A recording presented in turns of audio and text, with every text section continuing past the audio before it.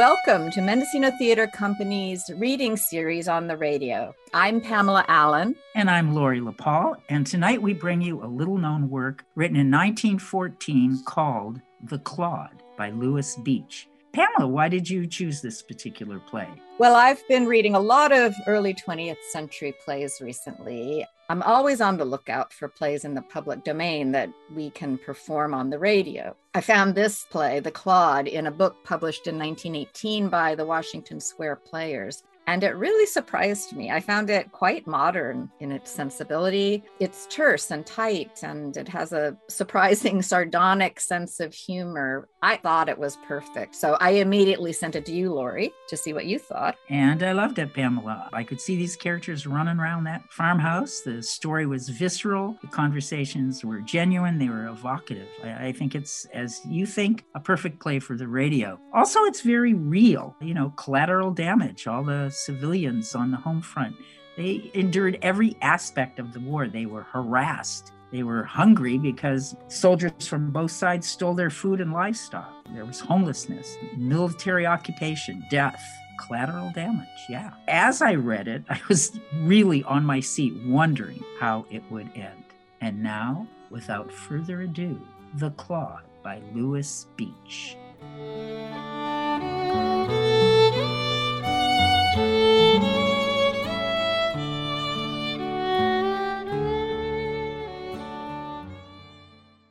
Please be aware that during this recording, there will be sounds of gunshot.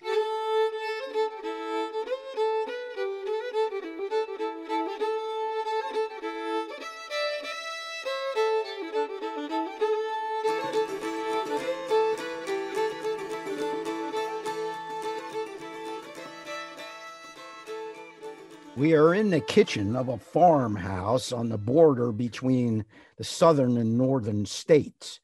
The time is 10 o'clock in the evening, September 1863. There's a staircase by the back wall that leads to a bedroom. Under the stairway is a cubbyhole with a door with a small table in front of the door. In the center of the kitchen stands a large table with two straight-back chairs. The walls are roughly plastered. Outside the back door is a desolate farmyard. Thaddeus Trask, a man of 50 or 60 years of age, short, thick-set, slow in speech and movement, but healthy, sits lazily smoking his pipe in one of the kitchen chairs. After a moment, Mary Trask, a tired, emaciated woman whose years equal her husband's, enters from the yard, carrying a pail of water and a lantern. He puts the pail on the bench and hangs the lantern above it, then crosses to the stove. Ain't got wood enough for breakfast, Thad. I'm too tired to go up now. Wait till morning. Did I tell you that old man Reed saw 3 Southern troopers pass his house this morning? I wish them soldiers would get out of the neighborhood. Whenever I see 'em passing, I have to steady myself against something or I'd fall. I couldn't hardly breathe yesterday when the Southerners came after fodder. I'd die if they spoke to me. You needn't be afraid of Northern soldiers. I hate 'em all, Union or Southern. I can't make head or tail to what all this fighting's about, and I don't care who wins, so long as they get through and them soldiers stop stealing our corn and potatoes. Can't hardly blame them if they're hungry, can you? It ain't right that they should steal from us poor folk. Mary gets the breakfast things ready and starts setting the table. We have hard enough times to make things meet now. I ain't sat down once today except for meals. When I think of the work I got to do tomorrow, I ought to have been in bed hours ago.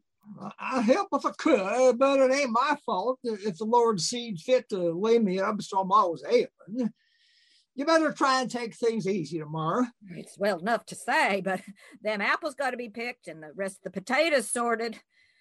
If I could sleep at night, it'd be all right, but with them soldiers about, I can't. Thaddeus walks over to the outside wall where he fondly takes down and handles his double-barreled shotgun. Golly, wish I'd see a flock of birds.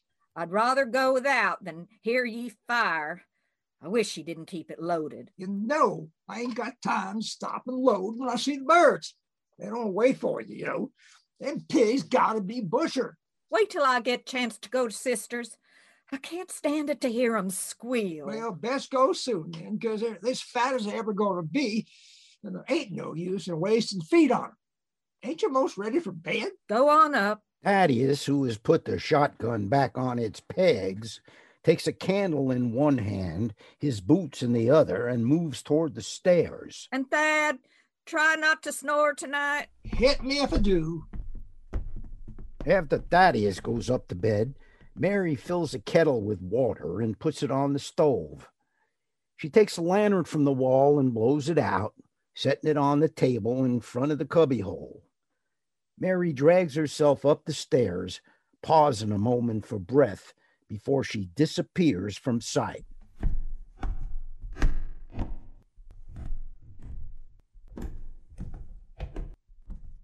There's a silence. Then the back door is opened a trifle. A man's hand is seen. Cautiously, the door is opened wide. A Northern soldier is silhouetted on the threshold. He wears a dirty uniform and has a bloody bandage tied about his head. He is wounded, sick, and exhausted. He stands at the door a moment, listening intently, then hastily crosses to the center table, looking for food. Finding nothing on the table, he moves toward the cupboard. Suddenly, the galloping of horses is heard in the distance. The Northerner starts, then rushes to the nearest window. For a moment, the sound ceases. Then it begins again, growing gradually louder and louder.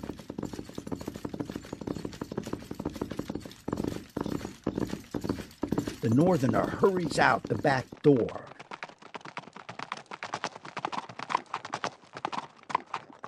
I think he probably left his horse in there. We should go. All right, we'll deal with it.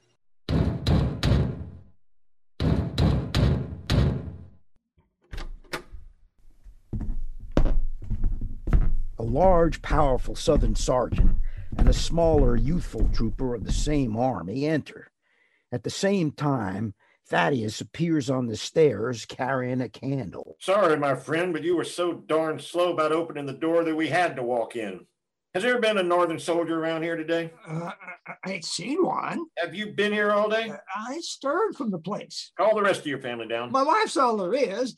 Mary, come down right off. You better not lie to me or it'll go tough with you. I swear, I ain't seen no one. Mary comes downstairs slowly.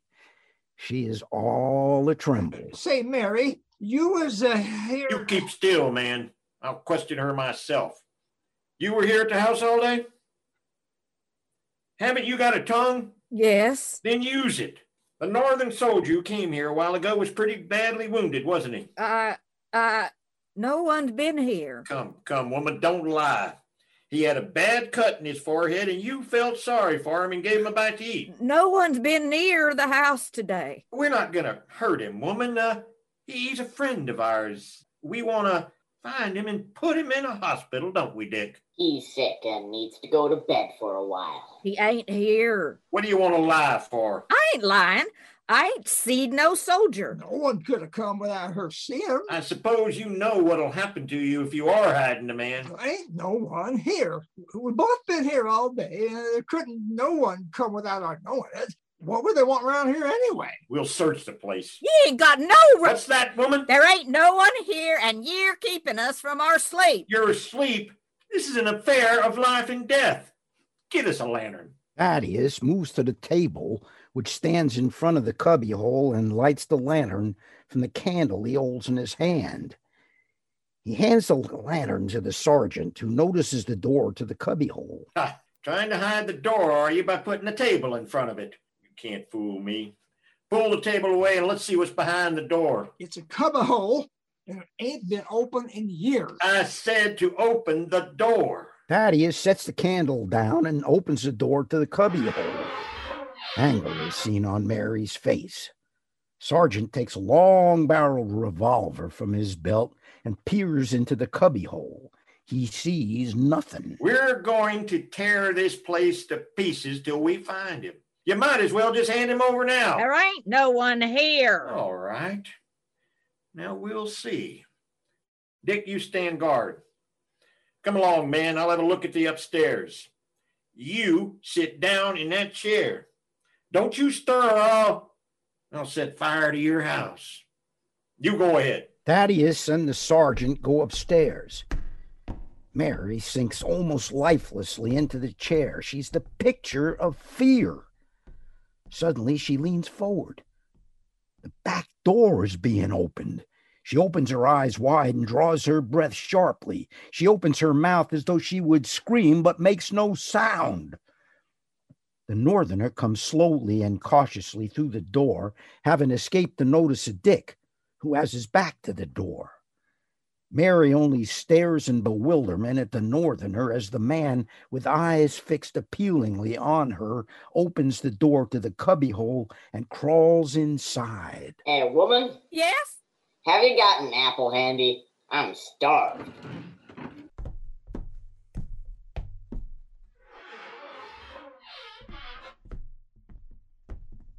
Here, what did I tell you I'd do if you moved from that chair? Oh, I didn't. He wanted. It's all right, Sergeant. I asked her to get me an apple. Dick, take this lantern and search the barn. Mister, come in here with me. The sergeant takes the candle from the center table, and he and Thaddeus move toward the door leading to the room next to the kitchen. As though in a stupor, Mary starts to follow. Sit down. If I find him now, after all the trouble you've given me, you know what'll happen? There's likely to be 2 dead men and a woman instead of only the Yankee. Sergeant, What is it? there's a horse in the barn. It could be the northerners. Maybe he drove in here with his horse and put him in here. All right, okay, we'll deal with it. Now, my good people, how did that horse get here? What horse? There's a horse in the barn with a saddle on his back. I swear he's been ridden lately. There he is. You know it. Come, woman, who drove that horse here? I don't know. I didn't hear nothing. Let me go and see. No, you don't. You two have done enough to justify the horse's measures. Show us the man's hiding place. Now, if there's anybody here, he's come in the night without our knowing it. I tell you, I didn't see anybody. She didn't. Where is he? There ain't nobody in the house except us Did you two. search all the outbuildings? Yes, there's not a trace of him except the horse. He didn't have much of a start on us, and I think he was wounded.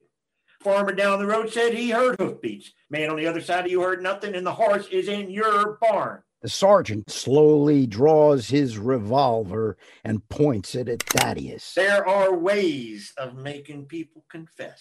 For God's sake, don't. I know that horse looks bad, but as I live, I ain't heard a sound or seen anybody. I'd give that man up in a minute if he was here. Yes, I guess you would. You wouldn't want me to hand you and your wife over to our army to be shot down like dogs. Your wife knows where he's hid. I'm sure I wish I did. And I'd tell you quick and get you out of here. Tain't no fun for me to have ye prowling all over my house. You ain't got no right to torment me like this. Lord knows how I'll get my day's work done if I can't have my sleep. Good God, what a clod. Nothing but our own petty existence. I'll have to ask you to get us something to eat.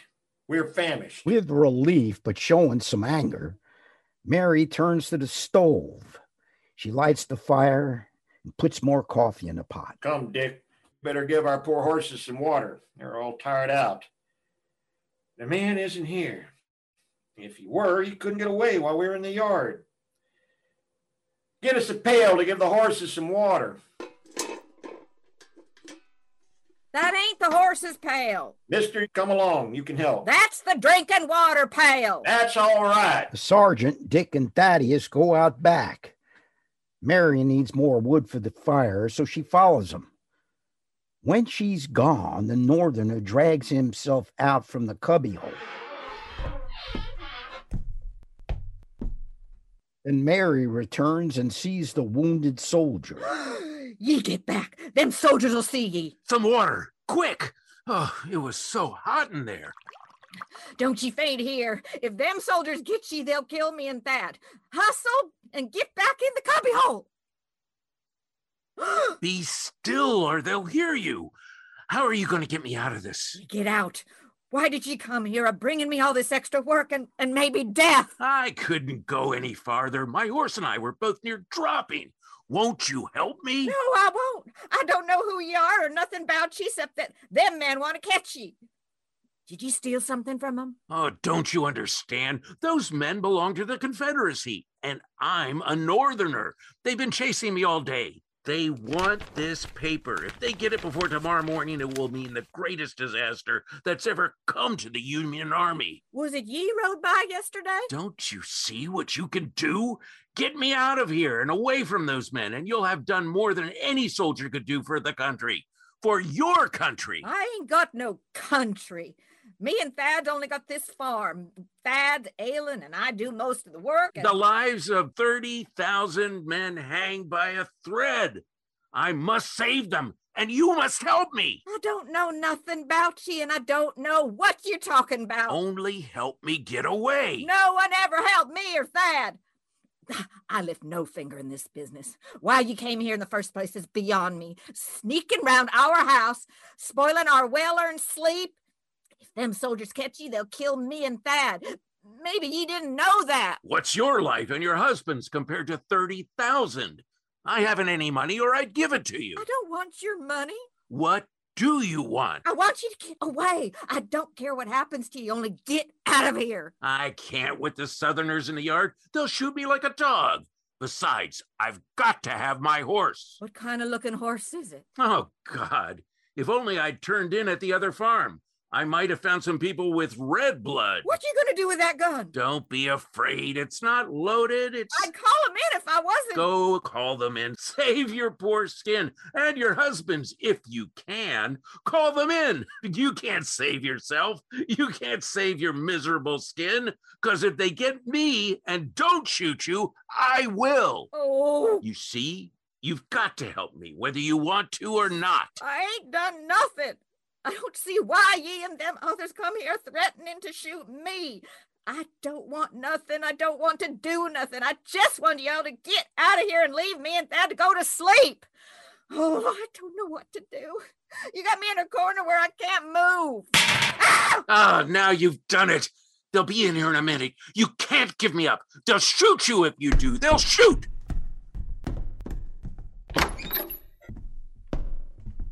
What did you yell for? Answer. I knocked the dipper off the table. It scared me. Well, don't drop our breakfast. Put it on the table. We're ready. It ain't finished. You've had time to cook a dozen meals. You're as slow as a snail. What did you do all the time we were in the barn? I didn't do nothing. You lazy female. Now get a move on and give us something fit to eat. Don't try to get rid of any leftovers on us. If you do, you'll suffer for it. Don't you know anything, you brainless farm drudge? Hurry, I said. What a night. My stomach's as hollow as these people's heads. I need a towel to clean my gut. That's one of my best towels. Can't help it. Tend to the breakfast. There's enough for you to do at any one time. I don't see how he gave us the slip. He knew we were after him and drove his horse in here and went down afoot. Clever scheme, I must admit. Have you ridden far tonight, misters? Far enough. It's 20 miles or so. Perhaps. How long have you been chasing this critter? Shut up, man. Don't you see we don't want to talk to you? Take hold and hurry, woman. My patience is at an end. There. I hope you're satisfied. Is this all we get? Come, it won't do you any good to be stingy. It's all I got. It isn't a mouthful for a chickadee. Give us some butter. There ain't none. No butter on a farm. God, the way you lie. Shut up. Have you got any cider? Don't ask. She and the man probably drank themselves stupid on it. I never struck such a place in my life. Get me another fork. How do you expect me to eat with that bent thing? Now give us some salt. Don't you know that folks eat it on eggs? Flustered Mary mistakes the pepper for the salt. I said salt, woman. S-A-L-T, salt. Salt. Mary goes to the cupboard and returns to the table with the salt. Almost ready to drop, she drags herself to the back window and leans against it, watching the Southerners like a hunted animal. Thaddeus sits nodding in the corner. Sergeant and Dick go on devouring the food. Sergeant pours the coffee and puts his cup to his lips. He takes one swallow, then jumping to his feet and upsetting his chair as he does so, he hurls his cup to the floor. The crash of china stirs Thaddeus. Mary shakes in terror. Have you tried to poison us, you goddamn hag? Oh! Call my coffee poison, will ye? Call me a hag? I'll learn you. I'm a woman, and you're driving me crazy. Mary snatches a gun from the wall, points it at the sergeant, and fires. She keeps on screeching. The sergeant falls to the floor. Dick rushes for his gun. Call me a hag? Mary! Mary! I ain't a hag. I'm a woman, but you're killing me. Sergeant has been shot, and Dick falls just as he reaches for his gun. Thaddeus is in the corner with his hands over his ears. The Northerner stands on the stairs. Mary continues to pull the trigger of the empty gun. Mister, go get my horse, quick!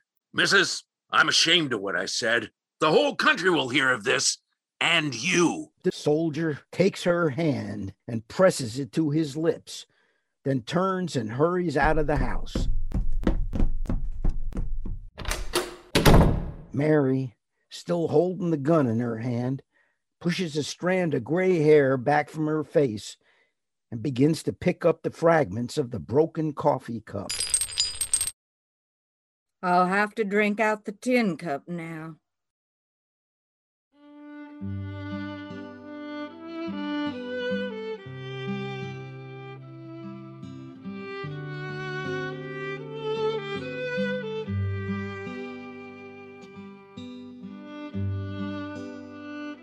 You have been listening to Mendocino Theater Company's reading of The Clod by Lewis Beach, featuring Pamela Allen as Mary, Phil Regan as Thad, Mark Friedrich as the Southern Sergeant, Katan Sosnovec as the Trooper, and Ken Krause as the Northern Soldier, narrated by Bob Cohn. The play was directed by Lori LaPaul with sound production and design by Ken Krause.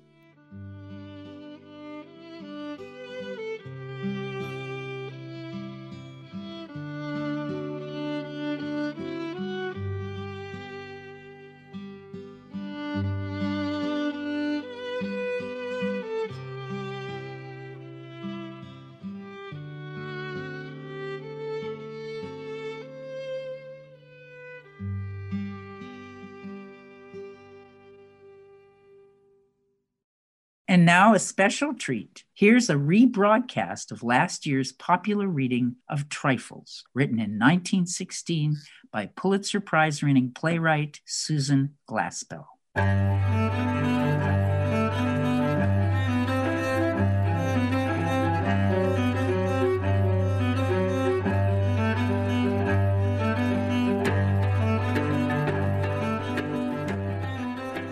Sometime around midnight on December 1st, 1900, John Hosick, a well-to-do 59-year-old Iowa farmer, was attacked in bed by an axe-wielding assailant as he slept. His wife became the prime suspect after neighbors testified to her long-simmering hatred of her abusive spouse. Covering the sensational case was 24-year-old Susan Glaspell, at that time the legislative reporter for the Des Moines Daily News, the largest daily in the state.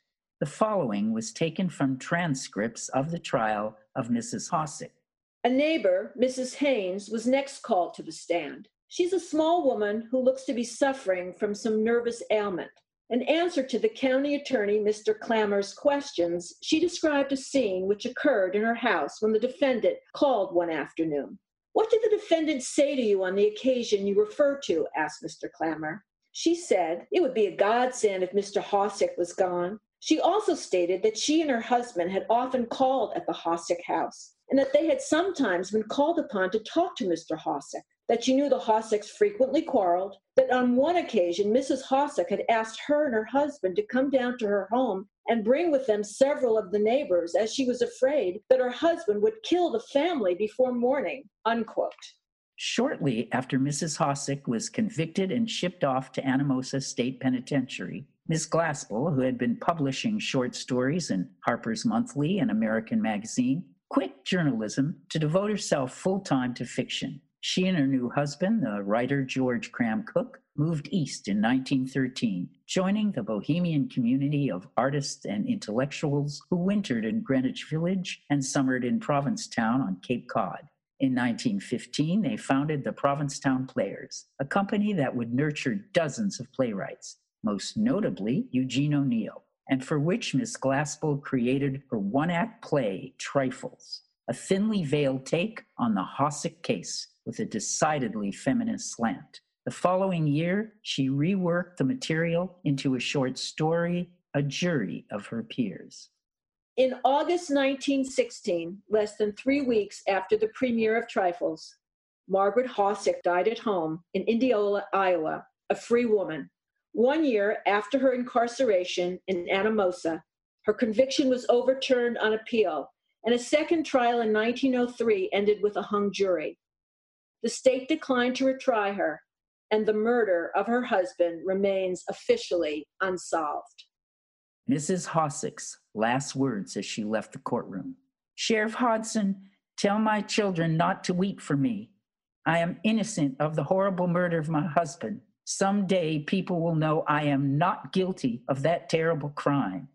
And now, Susan Glaspell's Trifles.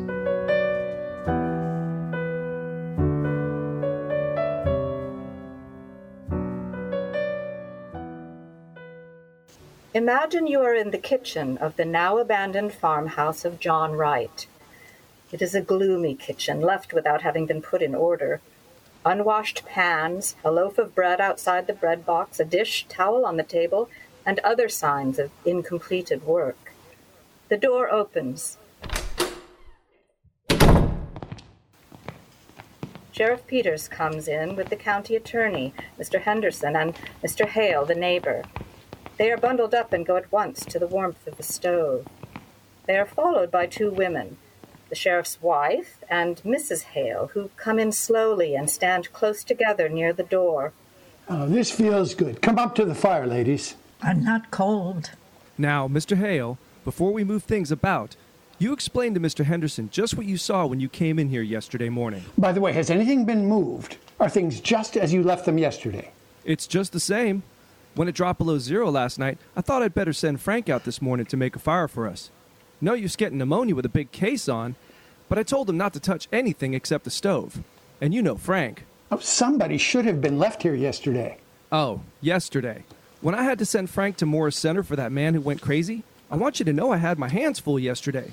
I knew you could get back from Omaha by today, and as long as I went over everything here myself... Well, Mr. Hale, tell just what happened when you came here yesterday morning.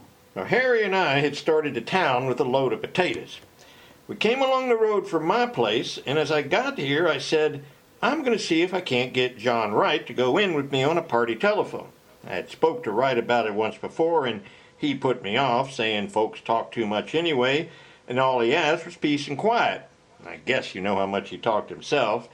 But I thought maybe if I went to the house and talked to it before his wife, though I said to Harry that I didn't know as what his wife wanted made much difference to John after all. Let's talk about that later, Mr. Hale. I do want to talk about that. But tell now just what happened when you got to the house. I didn't see or hear anything. I knocked at the door, and still it was all quiet inside. I knew they must be up. It was past 8 o'clock. So I knocked again, and I thought I heard somebody say, "Come in." I wasn't sure. I'm not sure yet. But I opened the door, this door, and there in that rocker sat Mrs. Wright. What was she doing? She was rocking back and forth. She had her apron in her hand and was kind of pleating it. And how did she look? Well, she looked queer. How do you mean queer? Well, as if she didn't know what she was going to do next, and kind of done up. How did she seem to feel about your coming? Why, I don't think she minded one way or the other. She didn't pay much attention. I said, "How do, Mrs. Wright? It's cold, ain't it?" And she said, "Is it?" And went right on kind of pleating at her apron. Well, I was surprised she didn't ask me to come up to the stove or to sit down. but just sat there, not even looking at me. So I said, I want to see John. And then she laughed. I guess you would call it a laugh. I thought of Harry and the team outside, so I said a little sharp, "Can't I see John?" "No," she says, kind of dull-like. "Ain't he home?" says I. "Yes," says she, "he's home." "Then why can't I see him?" I asked out of patience. "'Cause he's dead," says she. "Dead?" says I. She just nodded her head, not getting a bit excited, but rocking back and forth. "Why, where is he?" says I, not knowing what to say. Well, she just pointed upstairs, like that. And I got up with the idea of going up there. I walked from there to here, and then I says, "Why, what did he die of?" "He died of a rope round his neck," says she, and just went right on pleating at her apron. Well, I went out and called Harry. I thought I might need help. Well, we went upstairs, and there he was, just lying on the bed. I think I'd rather have you go into that upstairs where you can point it all out. Just go on now with the rest of the story. Well, my first thought was to get that rope off. It looked, but Harry, he went up to him and he said, "No, he's dead all right, and we'd better not touch anything." So we went back downstairs. She was still sitting in that same way. "Has anybody been notified?" I asked. "No," she says, unconcerned. "Well, who did this, Mrs. Wright?" says Harry. He said it businesslike, and she stopped pleating at her apron. "I don't know," she says. "Well, you don't know," says Harry. "No," says she. "Well, weren't you sleeping in the bed with him?" says Harry. "Yes," says she, "but I was on the inside." "Somebody slipped the rope round his neck and strangled him, and you didn't wake up?" says Harry. "I didn't wake up," she said after him. Well, we must have looked as if we didn't see how that could be, for after a minute she said, "I sleep sound." Well, Harry was going to ask her more questions, but I said maybe we ought to let her tell her story first to the coroner or the sheriff, so Harry went fast as he could to Rivers' place where there's a telephone. And what did Mrs. Wright do when she knew that you had gone for the coroner? She moved from that chair to this one over here and just sat there with her hands held together and looking down. I got a feeling that ought to make some conversation, so I said I had come to see if John wanted to put in a telephone, and at that she started to laugh. And then she stopped and looked at me scared. I don't know, maybe it wasn't scared. I wouldn't like to say it was. Well, soon Harry got back, and then Dr. Lloyd came, and you, Mr. Peters, and so I guess that's all I know that you don't. I guess we'll go upstairs first and then out to the barn and around there. Sheriff, you're convinced that there was nothing important here? Nothing that would point to any motive? Nothing here but kitchen things. I'm going to take a look. Here's a nice mess. The women draw nearer to each other, as though the attorney had insulted them. Mrs. Hale, her fruit, it did freeze. Sir, she worried about that when it turned so cold. She said that fire would go out and her jars would break. Well, can you beat the women? Held for murder and worrying about her preserves. I guess before we're through, she may have something more serious than preserves to worry about. Well, women are used to worrying over trifles. The women exchange a look. And yet, for all their worries, what would we do without the ladies? Dirty towels. Not much of a housekeeper, would you say, ladies? There's a great deal of work to be done on a farm.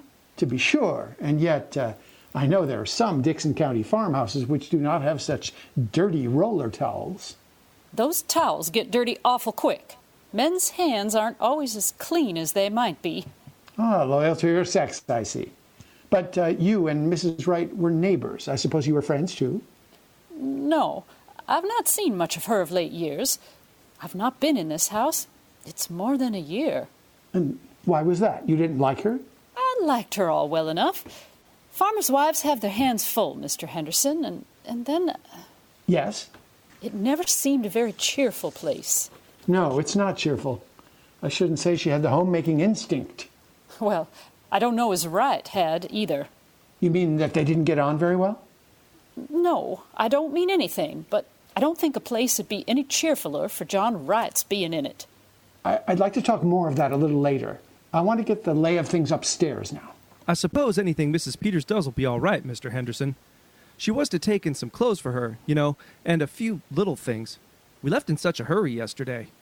Yes, but I would like to see what you take, Mrs. Peters, and keep an eye out for anything that might be of use to us. Yes, Mr. Henderson. I'd hate to have men coming into my kitchen, snooping around and criticizing. Of course, it's no more than their duty. Duty's all right, but I guess that deputy sheriff that came out to make the fire might have got a little dirt on the towel. Wish I'd thought of that sooner. Seems mean to talk about her for not having things slicked up when she had to come away in such a hurry. Well, look, Mrs. Hale. She had bread set. Mrs. Hale moves slowly toward the bread box at the other side of the room. She was going to put the bread in there. Mrs. Hale picks up the loaf and then abruptly drops it, trying to return to something familiar. It's a shame about her fruit. I wonder if it's all gone. I think there's some here that's all right, Mrs. Peters. Yes, here. This is cherries, too. I declare, I believe that's the only bottle. She'll feel awful bad after all her hard work in the hot weather. I remember the afternoon I put up my cherries last summer. Mrs. Hale puts the bottle on the big kitchen table in the center of the room. With a sigh, she begins to sit in the rocking chair. But realizing what chair it is, she suddenly steps back and turns to watch it as it slowly rocks back and forth. Well, I must get some clothes for Mrs. Wright from the front room closet. You coming with me, Mrs. Hale? You could help me carry them.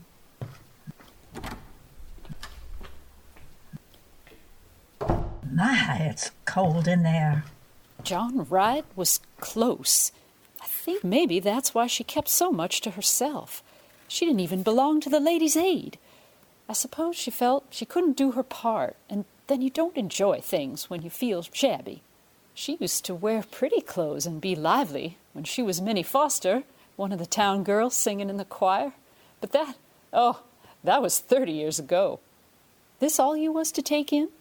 She said she wanted an apron. Funny thing to want, for there isn't much to get you dirty in jail, goodness knows. But I suppose just to make her feel more natural. She said they was in the top drawer in this cupboard. Yes, here. And then her little shawl that always hung behind the door. Yes, here it is. Mrs. Peters? Yes, Mrs. Hale? Do you think she did it? Oh, I don't know. Well, I don't think she did. Asking for an apron and her little shawl? Worrying about her fruit? Suddenly the ladies hear the men walking around upstairs. Mr. Peters says it looks bad for her. Mr. Henderson is awful sarcastic in his speech, and he'll make fun of her, saying she didn't wake up.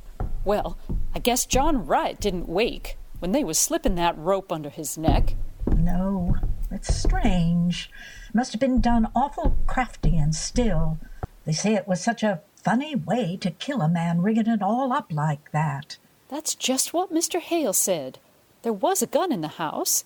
He says that's what he can't understand. Mr. Henderson said coming out that what was needed for the case was a motive, something to show anger or sudden feeling. Well, I don't see any signs of anger around here. She stands looking down at the table, one half of which is clean, the other half messy. It's wiped to here. Mrs. Hale makes a move as if to finish the work, then turns and looks again at the loaf of bread outside the bread box, knowing that this is not a normal thing. Wonder how they are finding things upstairs. I hope she had it a little more read up there. You know, it seems kind of sneaking. Locking her up in town and then coming out here and trying to get her own house to turn against her. But, Mrs. Hale, the law is the law. I suppose 'tis. Well, better loosen up your things, Mrs. Peters. You won't feel them when you go out. Mrs. Peters takes off her fur tippet, goes to hang it on a hook at the back of the room, stands there looking underneath the small corner table, then picks up a large sewing basket. She was piecing a quilt. She brings the large sewing basket, and they look at the bright quilt pieces. It's log cabin pattern. Pretty, isn't it? I wonder if she was going to quilt it or just knot it. The sheriff enters, followed by Hale and the county attorney. They wonder if she was going to quilt it or just knot it. Well, Frank's fire didn't do much up there, did it? Well, let's go out to the barn and get that cleared up. I don't know as there's anything so strange. Our taking up our time with little things while we're waiting for them to get the evidence. I don't see as it's anything to laugh about. Of course, they've got awful important things on their minds. Mrs. Peters pulls up a chair and joins Mrs. Hale at the table, looking at the pieces of the quilt. Mrs. Peters, look at this square. Here, this is the one she was working on, and look at the sewing. All the rest of it has been so nice and even, and look at this. It's all over the place. Why, it looks as if she didn't know what she was about. After she has said this, they look at each other, then start to glance back at the door. After an instant, Mrs. Hale has pulled at a knot and ripped the sewing. Oh, what are you doing, Mrs. Hale? Just pulling out a stitch or two that's not sewed very good. Bad sewing always makes me fidgety. I don't think we ought to touch things. I'll just finish up this end. Mrs. Peters? Yes, Mrs. Hale? What do you suppose she was so nervous about? Oh, I don't know. I don't know if she was nervous. I sometimes sew awful queer when I'm just tired. Mrs. Hale starts to say something, looks at Mrs. Peters, then goes on sewing. Well, I must get these things wrapped up. They may be through sooner than we think. I wonder where I can find a piece of paper and string for her clothes and things. In that cupboard, maybe. Have a look. Why, here's a bird cage. Did she have a bird, Mrs. Hale? Oh, I don't know whether she did or not. I've not been here for so long. There was a man around last year selling canaries cheap, but I don't know if she took one. Maybe she did. She used to sing real pretty herself. Seems funny to think of a bird here. But she must have had one, or why would she have a cage? I wonder what happened to it. I suppose maybe the cat got it. No, she didn't have a cat. She's got that feeling some people have about cats being afraid of them. My cat got in her room and she was real upset and asked me to take it out. My sister Bessie was like that. Queer, ain't it? Why, look at this cage door. It's broke. One hinge is pulled apart. Looks as if someone must have been rough with it. Why, yes. I wish if there's going to find any evidence, they'd be about it. I don't like this place. But I'm awful glad you came with me, Mrs. Hale. It would be lonesome for me sitting here alone. It would, wouldn't it? But I tell you what I do wish, Mrs. Peters. I wish I had come over sometimes when she was here. I wish I had. But of course you were awful busy, Mrs. Hale. Your house and your children. I could have come. I stayed away because it weren't cheerful, and that's why I ought to have come. I've never liked this place. Maybe because it's down in a hollow and you don't see the road. I don't know what it is, but it's a lonesome place, and always was. I wish I had come over to see Minnie Foster sometimes. I can see now. Well, you mustn't reproach yourself, Mrs. Hale. Somehow we just don't see how it is with other folks until something comes up. Not having children makes less work, but it makes a quiet house. And Wright out to work all day and no company when he did come in. Did you know John Wright, Mrs. Peters? Not to know him. I've seen him in town. They say he was a good man. Yes, good. He didn't drink, kept his word as well as most, I guess, paid his debts. But he was a hard man, Mrs. Peters. Just to pass the time of day with him, like a raw wind that gets to the bone. She pauses, her eyes falling on the bird cage. I should think she would have wanted a bird. But what do you suppose went with it? I don't know, unless it got sick and died. You weren't raised round here, were you? You didn't know her? Not till they brought her yesterday. Come to think of it, she was kind of like a bird herself. Real sweet and pretty, but kind of timid and fluttery. How she did change. There's a small silence. Then, as if struck by a happy thought and relieved to get back to everyday things, Mrs. Hale continues. Tell you what, Mrs. Peters, why don't you take the quilt in with you? It might take up her mind. Why, I think that's a real nice idea, Mrs. Hale. There couldn't possibly be any objection to it, could there? Now, just what would I take? I wonder if her patches are in here in the basket. Here's some red. I expect this has got sewing things in it. What a pretty box.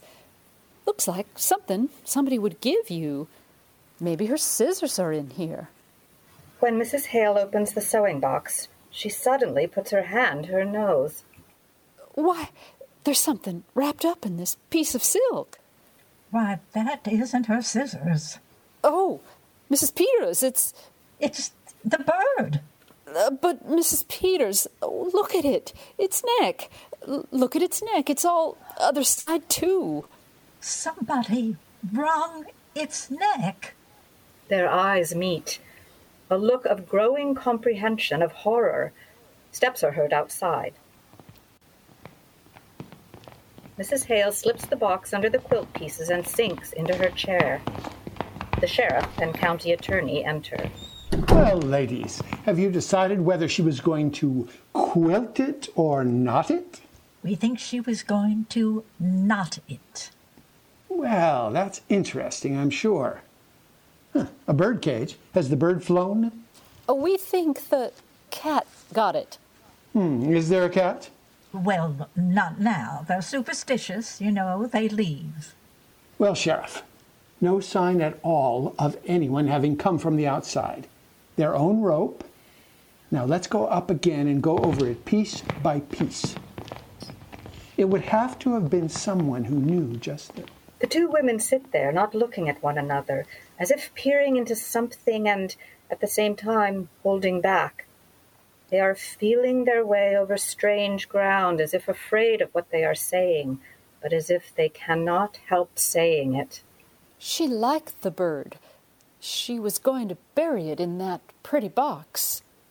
When I was a girl, my kitten, there was a boy took a hatchet, and before my eyes, and before I could get there, if they hadn't held me back, I would have hurt him. I wonder how it would seem never to have had any children around. No, Wright wouldn't like the bird. A thing that sang. She used to sing. He killed that too. We don't know who killed the bird. I knew John Wright. It was an awful thing that was done in this house that night, Mrs. Hale. Killing a man while he slept, slipping a rope around his neck that choked the life out of him. His neck choked the life out of him. Her hand goes out and rests on the bird cage. We don't know who killed him. We don't know. If there'd been years and years of nothing, then a bird to sing to you, it would be awful. Still, after the bird was still. Oh, I know what stillness is. When we homesteaded in Dakota and my first baby died after he was 2 years old, and me with no other then. How soon do you suppose they'll be through looking for the evidence? I know what stillness is. The law has got to punish crime, Mrs. Hale. I wish you'd seen Minnie Foster when she wore a white dress with blue ribbons and stood up there in the choir and sang. Oh, I wish I'd come over here once in a while. That was a crime. That was a crime. Who's going to punish that? We mustn't take on. I might have known she needed help. I know how things can be for women. I tell you, it's queer, Mrs. Peters. We live close together and we live far apart. We all go through the same things. It's all just a different kind of the same thing. If I was you, I wouldn't tell her fruit was gone. Tell her it ain't. Tell her it's all right. Take this in to prove it to her. She may never know whether it was broke or not. Mrs. Peters takes the bottle of cherries, looks about for something to wrap it in, takes a petticoat from the clothes brought from the other room, and very nervously begins winding this around the bottle. My, it's a good thing the men couldn't hear us. Wouldn't they just laugh? Getting all stirred up over a little thing like a dead canary? As if that could have anything to do with... Wouldn't they laugh? Maybe they would. Maybe they wouldn't. No, Peters, it's all perfectly clear, except a reason for doing it. But you know juries, when it comes to women, if there was some definite thing, something to show, something to make a story about, a thing that would connect up with this strange way of doing it. The women's eyes meet for an instant. Mr. Hale enters from the outer door. Well, I've got the team around. Pretty cold out there. I'm going to stay here a while by myself. Sheriff, you can send Frank out for me, can't you? I want to go over everything. I'm not satisfied that we can't do better. Do you want to see what Mrs. Peters is going to take in? Oh, I guess they're not very dangerous things the ladies have picked out. No, Mrs. Peters doesn't need supervising. For that matter, a sheriff's wife is married to the law. Ever think of it that way, Mrs. Peters? Not just that way. Married to the law. I just want you to come in here a minute, George. We ought to take a look at these windows. Oh, windows. We'll be right out, Mr. Hale. Mr. Hale goes outside, and the sheriff follows the county attorney into the other room. Then Mrs. Hale rises, hands tight together, looking intensely at Mrs. Peters, whose eyes make a slow turn, finally meeting Mrs. Hale's. Mrs. Hale holds her gaze for a moment, then her eyes point the way to where the box is concealed. Suddenly, Mrs. Peters throws the quilt pieces back in the box and tries to put the box in the bag she is carrying. It is too big. She opens the box, starts to take the bird out, but cannot touch it. She goes to pieces, stands there helpless. Mrs. Hale suddenly snatches the box and puts it in the pocket of her big coat. The county attorney and sheriff enter. Well, Henry, at least we found out that she was not going to quilt it. She was going to, what is it you call it, ladies? We call it Not It, Mr. Henderson.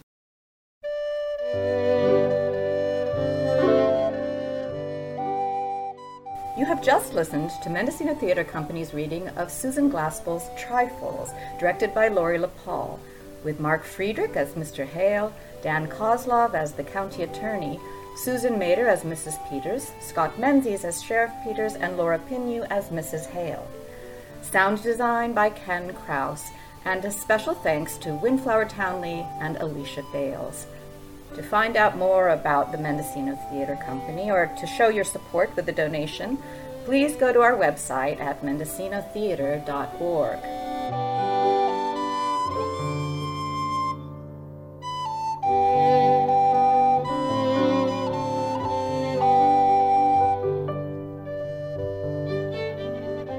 This has been a production of KZYX Philo 90.7 FM, KZYZ Willits Ukiah 91.5 FM, and Fort Bragg at 88.1 FM, Mendocino County Public Broadcasting.